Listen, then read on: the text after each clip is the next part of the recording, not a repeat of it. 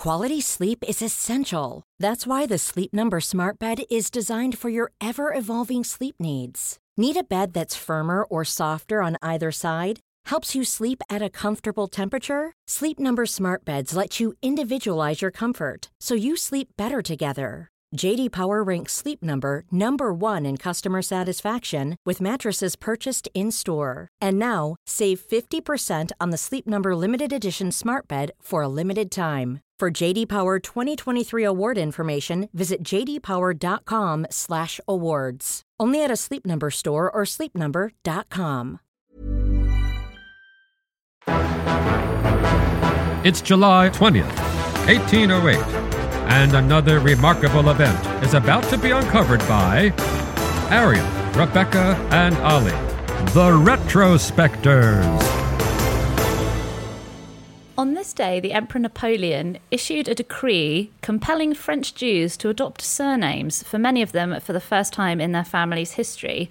And this was about 17 years after the Jews in France had received full citizenship after the French Revolution, but Napoleon had an aggressive plan to assimilate them into French society by hook or by crook, and this was one of his devices for doing so.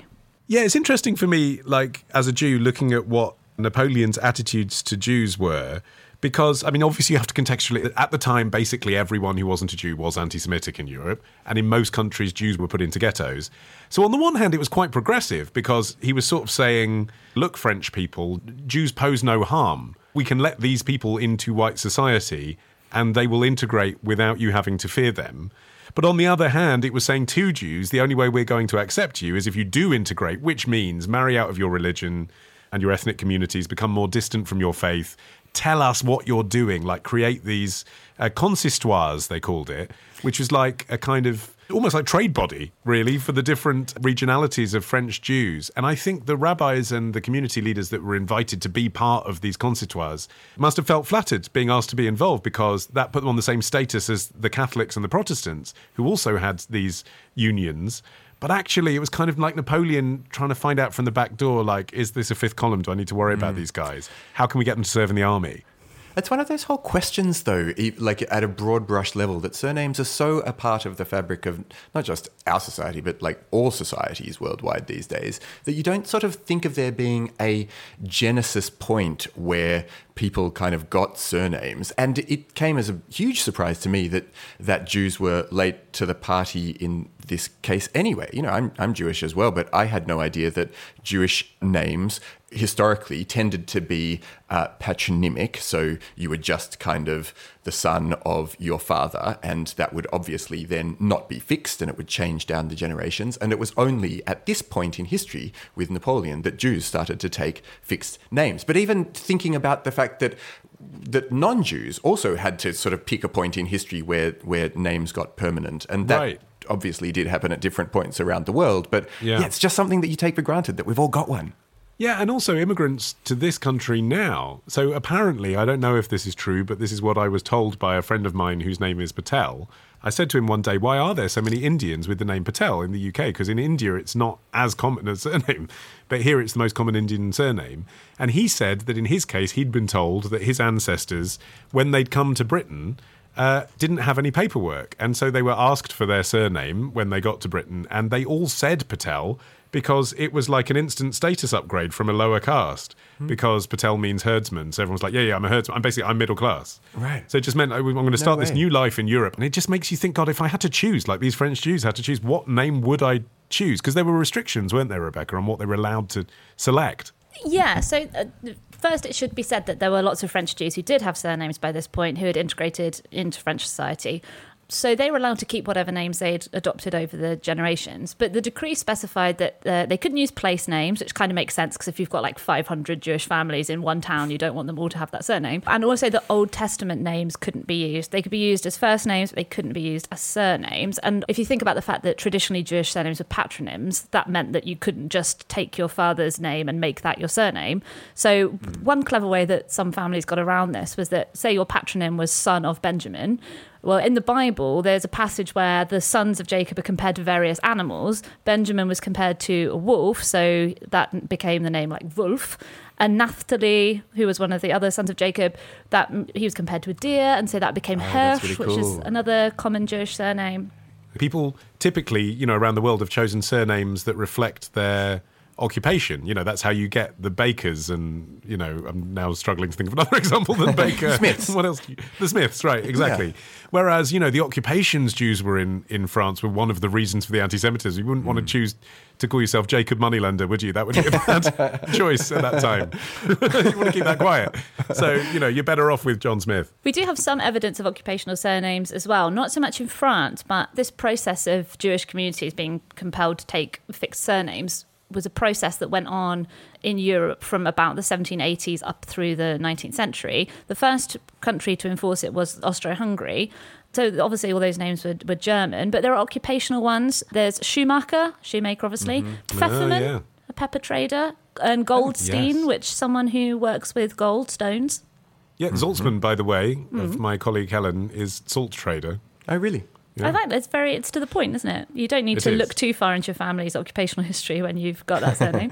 Do you think it was weird to be the first Zaltzman that didn't trade salt? The one who wanted to be an actor, singer, dancer, and was like, oh, I know that I'm meant to just go to the family salt business, but I just can't handle it. And so, yeah. My family name actually is Schneiderman.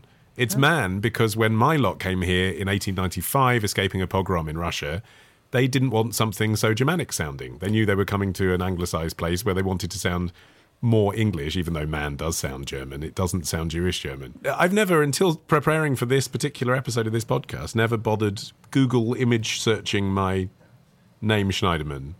But I just typed it into Google Images. It did bring up a load of people that looked a bit like me, which was a bit weird because you look at man and it doesn't. And that's because, I assume, the reason they chose man is because there are also non-Jews from Germany called man. And that happens the other way around, doesn't it? So there are non-Jews now who have Jewish-sounding names. This is one of the storylines in Curb Your Enthusiasm, isn't it? When he finds out that his attorney isn't Jewish, he's called Berg, and then he's disgusted to find out he's Swedish, and he dumps him because he wants a Jewish lawyer. And that's based on Alec Berg, who's one of the writers of Curb Your Enthusiasm, who is Swedish, not Jewish, but everyone assumes he's Jewish because he writes for Curb Your Enthusiasm. Yeah, well, and one reason that was so common is that when people could choose their own surnames, they often chose ones that sounded like their neighbours, or, that you could just put together two really nice sounding words. And that's where a lot of the nicest Jewish surnames come from.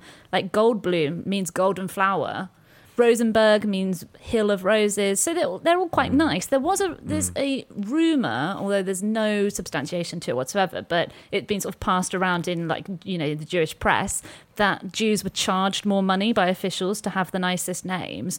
And although there's no evidence that actually happened, you can see why this rumour arose, because some people got lumbered with awful names.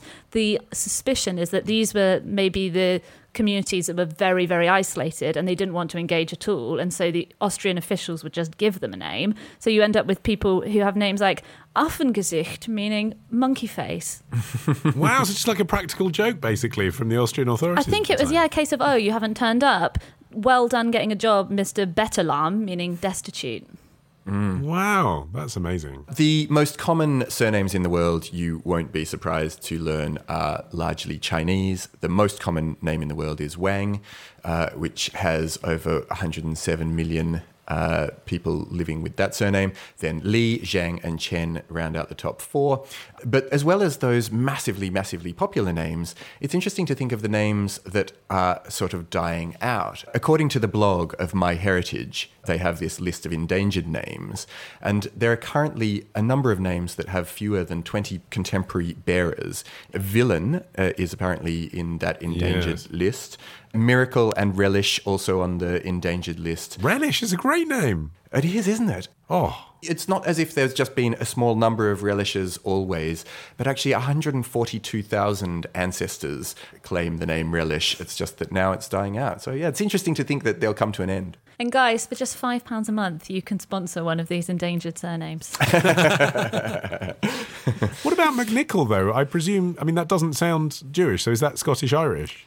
Yeah, so the Jewish side of the family is my mother's family, which is the Jewish side of one's family, and their Winnikovs was the Russian name that came down to me in that direction. And we should say, Rebecca, so you changed your name when you got married. So you're... I genuinely thought you were going to tell me I changed my name because I was Jewish, and I was about to say, no, I'm not.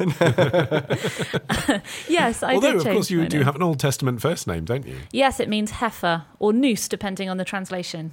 All beautiful things. Yeah. Tomorrow. And I said, lo, apart from Olympus, the sun never looked on aught so grand. Ditch the ads and get a Sunday episode when you join Club Retrospectors. Patreon.com/retrospectors. Even when we're on a budget, we still deserve nice things. Quince is a place to scoop up stunning high-end goods for 50 to 80% less than similar brands. They have buttery soft cashmere sweaters starting at $50, luxurious Italian leather bags, and so much more. Plus, Quince only works with factories that use safe, ethical, and responsible manufacturing. Get the high-end goods you'll love without the high price tag with Quince. Go to quince.com/style for free shipping and 365-day returns.